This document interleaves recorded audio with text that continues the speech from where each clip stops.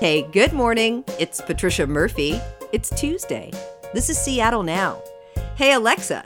Hi there. I hear you're in some hot water.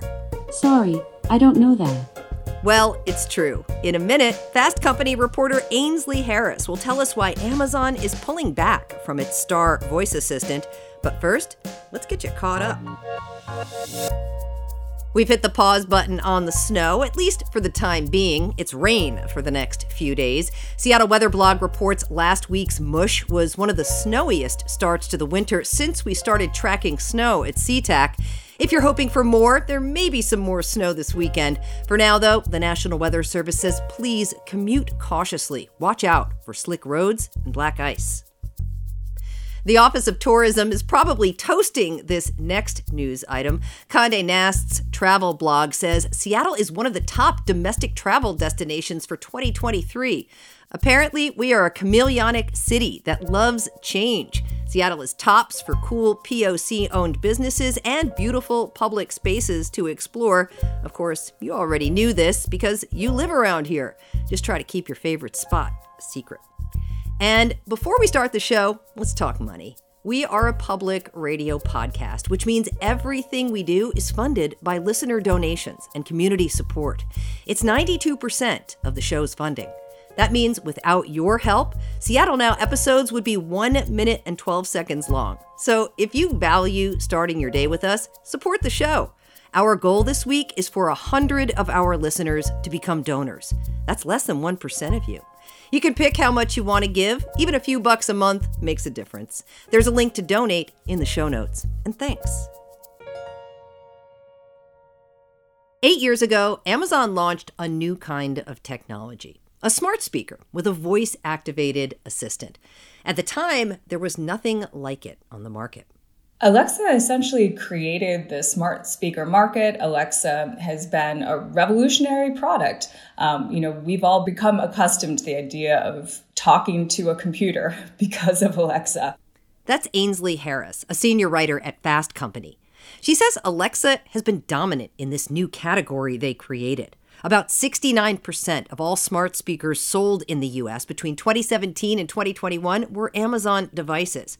But the future doesn't look so bright for Alexa. Amazon's cutting about 10,000 jobs in its biggest round of layoffs to date.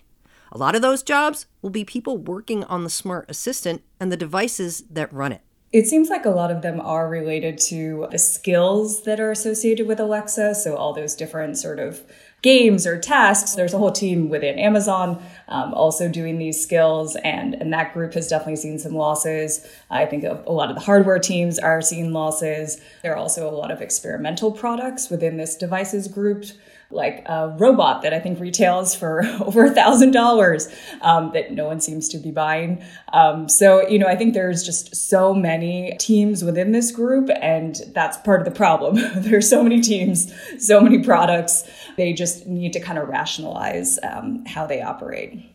As we heard earlier, Amazon dominates the smart speaker market. In many ways, Alexa's been hugely successful. So what went wrong? Yeah, I think you could argue that, they in a way became sort of a victim of their own success. They sort of saw that the speaker was selling well, the devices were selling well, they were selling them at cost. In those Black Friday sales, people snapped them up. And I think, for a little while, maybe it felt like, hey, we've really nailed this. But then, they haven't had the success that would allow you to actually make money from those devices. People aren't buying things with them. It's very hard to advertise with them. And I think it's really interesting to compare some of the sort of smart speakers in this devices group and how they've struggled with Kindle devices.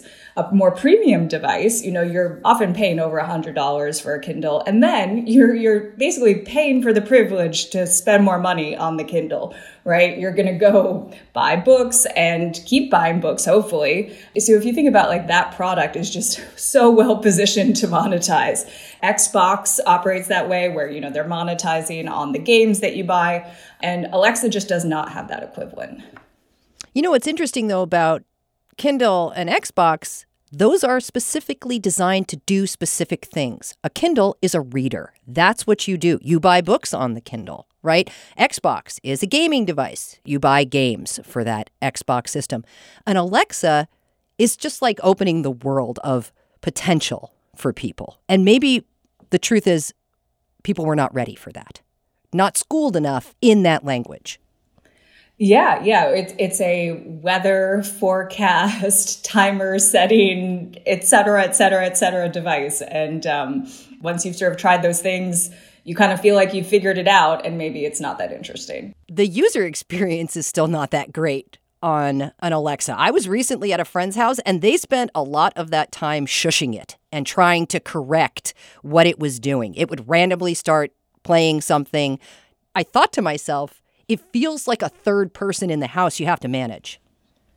Yeah, if it becomes work, why bother, right? You can set a timer or look up the weather on your phone. So many of the things that you can do with Alexa, you can do already on another product that you probably already own. And the question is, was there that much benefit to the convenience of not having to literally reach into your pocket to get that thing out?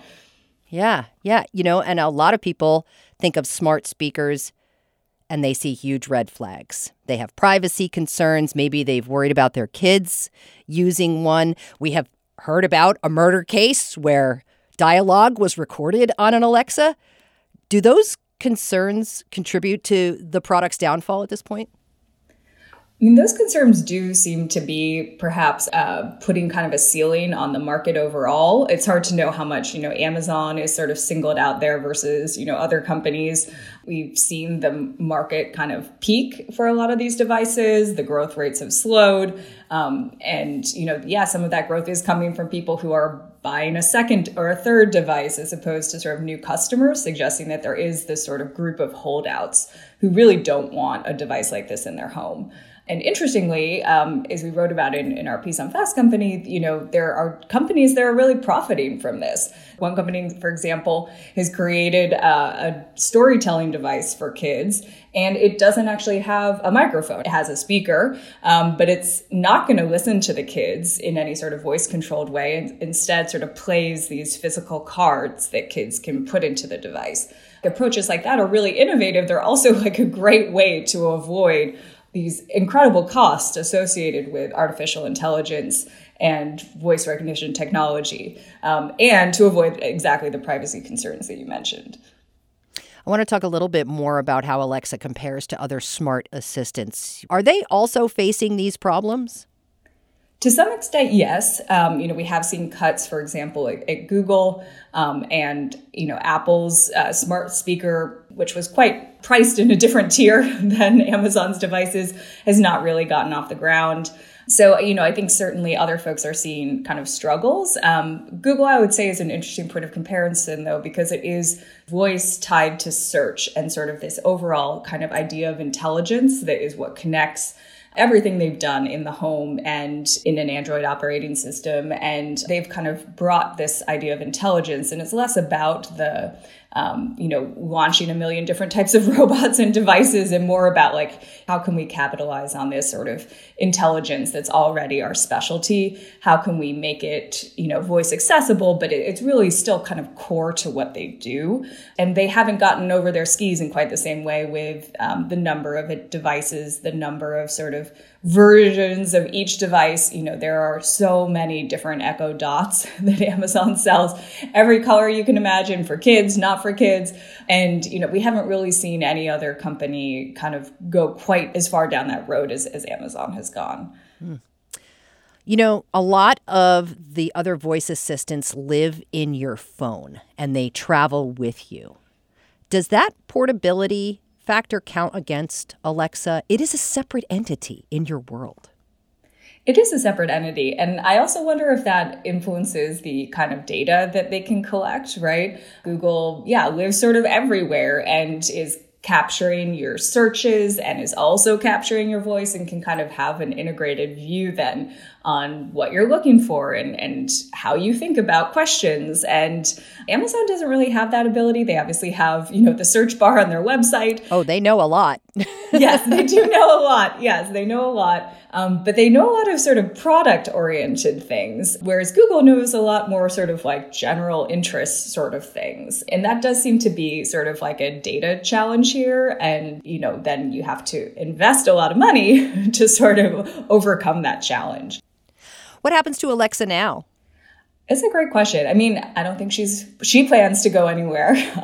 And she's certainly in all these homes, still very functional for a lot of people. I don't think we're going to see as many sort of experimental products tied to Alexa, like these fancy robots or this device designed for grandparents and grandchildren to communicate. One thing that would be really exciting is if Amazon took this opportunity to sort of take a step back and make a really big, different kind of bet. Maybe these smaller kind of little cute robots are not the way to go. Maybe they need to really reorient themselves around a new, really big challenge, a new kind of platform. And, I'm not sure what that would be, but I'm curious to see if they go in that direction. Yeah, from what you understand about this company, is it possible they could shift at this point to investing in a completely different technology? Never count Amazon out, right?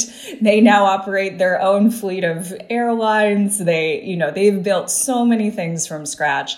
They have had some flops, like their phone, and, they don't always get it right. But yeah, I would not be surprised to see them, perhaps if things, look a little bit better from an economic perspective in 2023, starting to think, now that we've sort of pared back, where do we go bold next?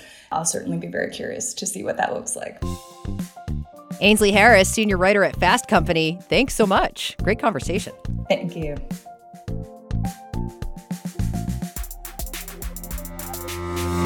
Thanks for listening to Seattle Now. Claire McGrain produced today's episode. The show is also produced by Caroline Chamberlain Gomez, Vaughn Jones, Jenny Cecil Moore, and Brandy Fullwood. Matt Jorgensen does our theme music. Seattle Now and KUOW Public Radio are members of the NPR network. It's an independent coalition of public media podcasters. You can find more shows in the network wherever you get your podcasts. I'm Patricia Murphy. See you tomorrow. Hey, Alexa, I hear you're in some hot water. Seattle, Washington's record high temperature is 107 degrees Fahrenheit, occurring on June 28, 2021. All right, Alexa, stop.